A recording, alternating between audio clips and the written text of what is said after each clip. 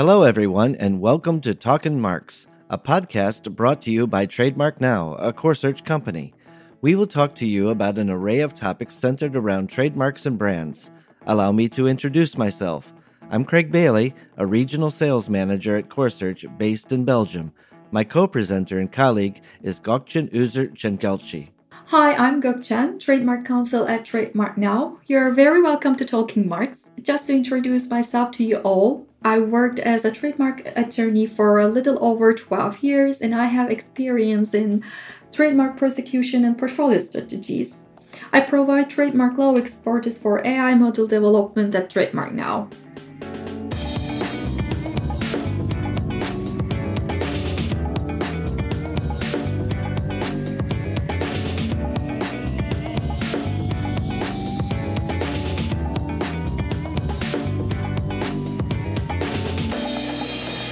I'd just like to say that no opinions that are expressed in this podcast should be considered legal opinions, nor do they directly reflect the opinions of CoreSearch or her employees.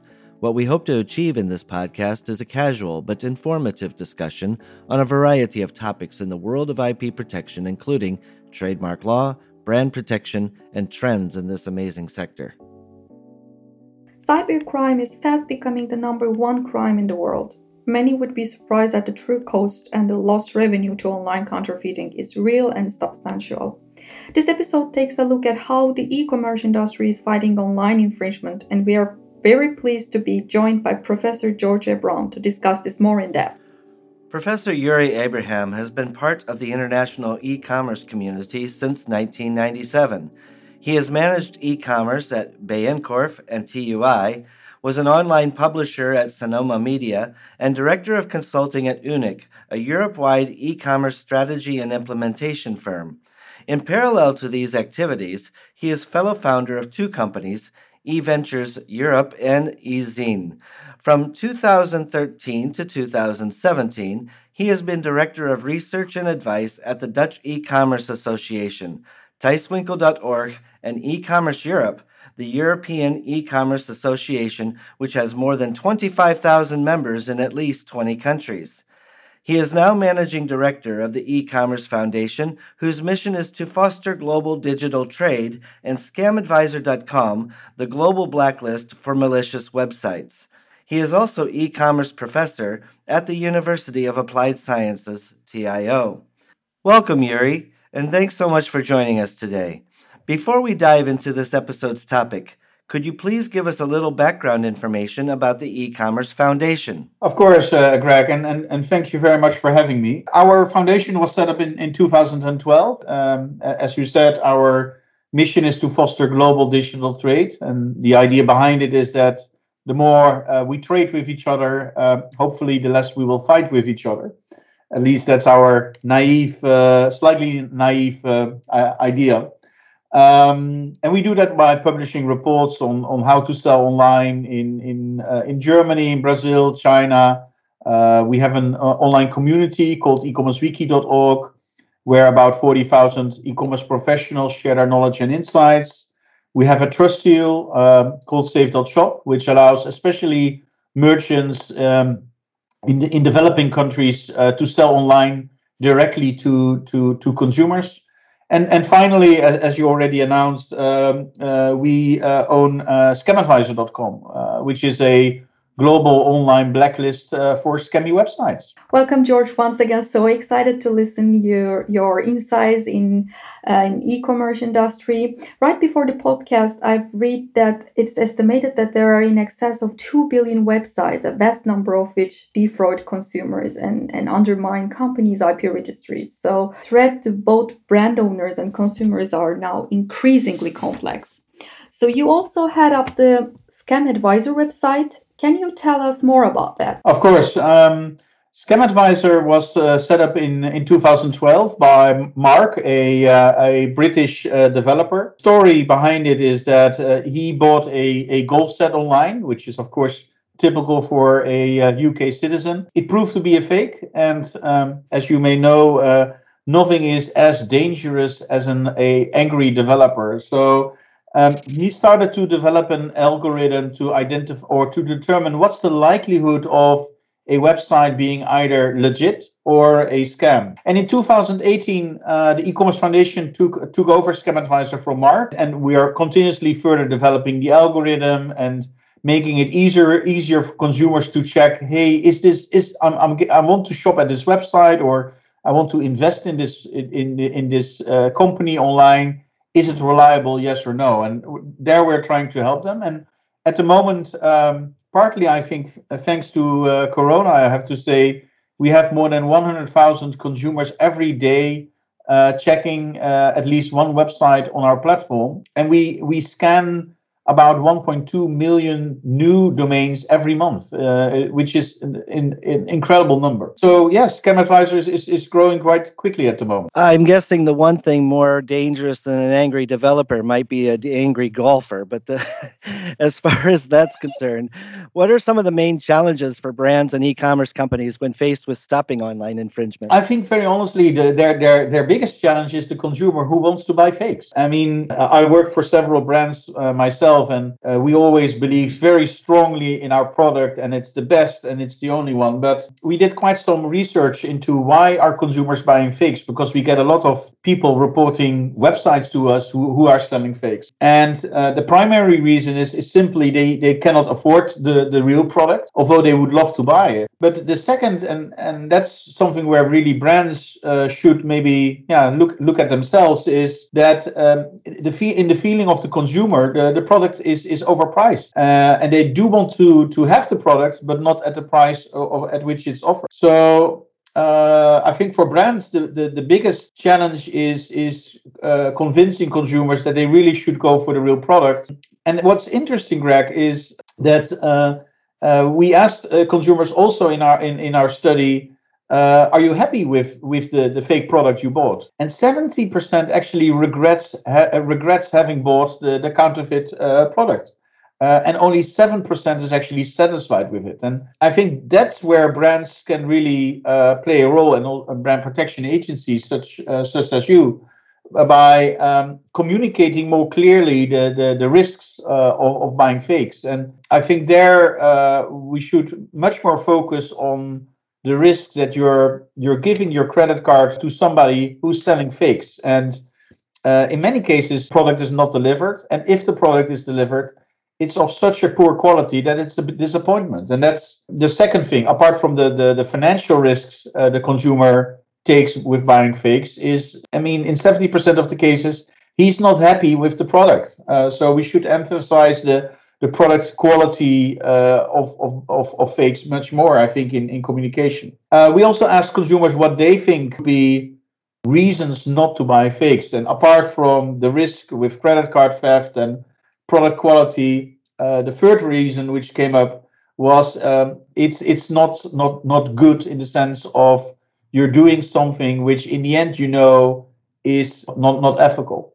But that's only the one of the much less named reasons than credit card theft and product quality. And in relation to fighting counterfeit arguments, especially one point to mention, in my opinion, like our online brand protection team witnesses that actually the counterfeit goods are used as an easy cash for criminals, such as money laundering or terrorist financing. So when you're protecting, for example, the portfolio of your, let's say, tobacco industry client, you are not only contributing to company's IP strategy, but you're also preventing the possible social loss derived from these related criminal activities. But I wonder, how has the current COVID situation affected the e-commerce sector? More people staying at home must have raised the interest in online shopping, right? Yes, massively. Last year, we've seen a growth, and it depends very strongly per country. But overall, we've seen a growth in e-commerce of more than 40% globally. There are huge differences per country and also per time. I mean, in some countries, e-commerce has exploded with more than 100% or even more growth, up to 270%. In some countries, especially in April and May last year, the e-commerce market also grew to a halt, because it was not only allowed, you were not allowed to go shopping in physical stores, but also home delivery was forbidden or extremely restricted. So last year has been a weird year in the sense of massive growth, and then in some countries like Brazil or Eastern Europe, suddenly that also e-commerce was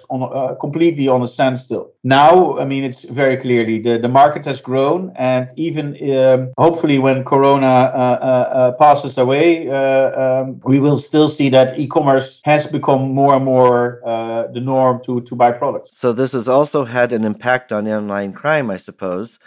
Do you see a direct relationship between the increase in online shopping and the rise in infringement? Yes, what we've seen on Scam Advisor ourselves is as e-commerce grew with 40%, our traffic has also grown with about 40%. So we grew from 60,000 unique visitors per day last year, March, to 110,000 at this moment. We saw a lot of, especially in March, April last year, it started with the fake masks and the fake respirators. Now we're pretty much back to I would say normal scams in the sense of cryptocurrency scams, web shops not delivering. What we do see happening now is a lot of scams around click here to reserve your vaccination shot, and then suddenly you have to pay to get your vaccination shot, which in most countries is I mean, getting your vaccination shot is free. So we see a lot of those at the moment. But to summarize,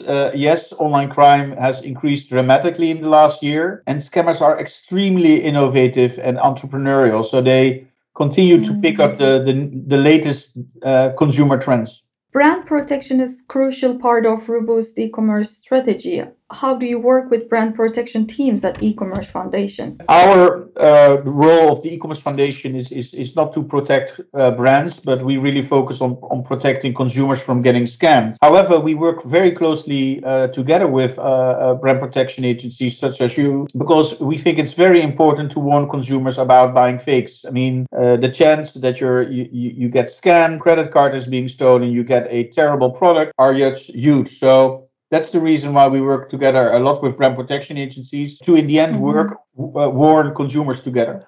Of course, we're all very curious. Which sectors are the most prone to IP infringement online? What we did in our survey amongst 5,000 consumers is indeed ask, okay, which products do you buy the most online, of which you are aware that they're counterfeit? And well, no surprises there. Clothing, accessories, electronics are at the top of the list, followed very closely by footwear. To my surprise, 10% of the consumers also indicated buying medicine, fake medicine online. And that's, of course, a huge concern, because there you're really taking a huge personal risk. How do you think e-commerce and the protection of it will change in the next 5 years? We do the survey once per quarter. And what we see currently happening is a shift from marketplaces back to individual domain websites. Physical stores or physical markets are, due to COVID, of course, much less the case. But because marketplaces and social media are being checked much more thoroughly by brand protection agencies such as you, we see scammers fleeing back again to domains. And what is different now is that they do their utmost best not to be found via Google and Bing, but are approaching consumers via Facebook, Pinterest, and try to lure them to their web shops, which are actually blocking search engines. This is all really interesting, and we appreciate so much you giving us your time today. For our listeners, if you have more interest about what the E-Commerce Foundation is doing, you can visit their website at www.ecommercefoundation.org. George, do you have anything to close with for those people when they visit your site? Yes, I mean, please feel free to contact us. I mean, if you have bad websites, report them to your brand protection agency or directly to us. Happy to warn consumers that they should not shop at these websites. Thank you, George, for sharing your valuable insights and experience with our listeners today. Thank you very much for having me. I really enjoyed it. Thank you. Thanks for listening today. If you would like to know more about CoreSearch products and services, including trademark searching and watching, screening options on the CoreSearch platform and through Trademark Now, domain services, online brand protection, and anti-piracy solutions, please visit us at CoreSearch.com. If you would like to be a guest on a future podcast, please send an email to podcast@trademarknow.com. If you like what you've heard, please share this podcast with your fellow IP professionals using hashtag TalkinMarks. That is Talkin, Talkin, Marks, Marks. See you next time.